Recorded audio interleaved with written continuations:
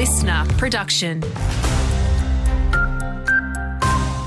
G'day, it's Courtney Thomas with your latest local news. The Queensland Government will today introduce new emissions reduction legislation into Parliament, setting a target of 75% by 2035.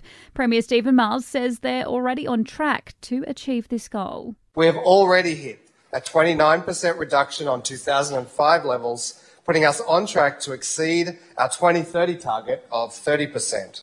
Meanwhile, to the topic of youth crime, and Maryborough MP Bruce Saunders says the Miles government will introduce new laws allowing journalists and families of victims into court cases involving young offenders. Because that way the truth gets out. That's one great thing about having the reporters in the courts. We get the truth, we get exactly what's happening, the public are being told, and I've been a media advocate to allow journalists into the court. Valentine's Day is a timely reminder to watch out for romance scams. A new Griffith Uni paper on romance fraud shows Australians lost $210 million in 2022 to these types of scams.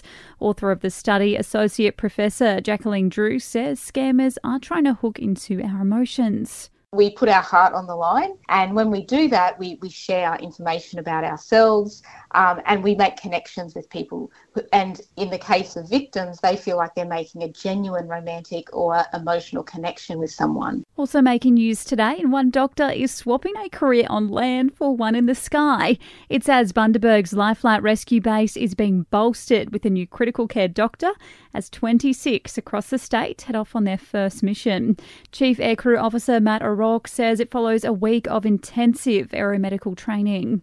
They may be winching 100 foot to a mountain bike incident. It could be 250 foot into a ravine, to the overwater tasks, which may be to a large container vessel, a passenger cruise ship where we have a critical patient or an injured patient, and they need to retrieve them back into the aircraft.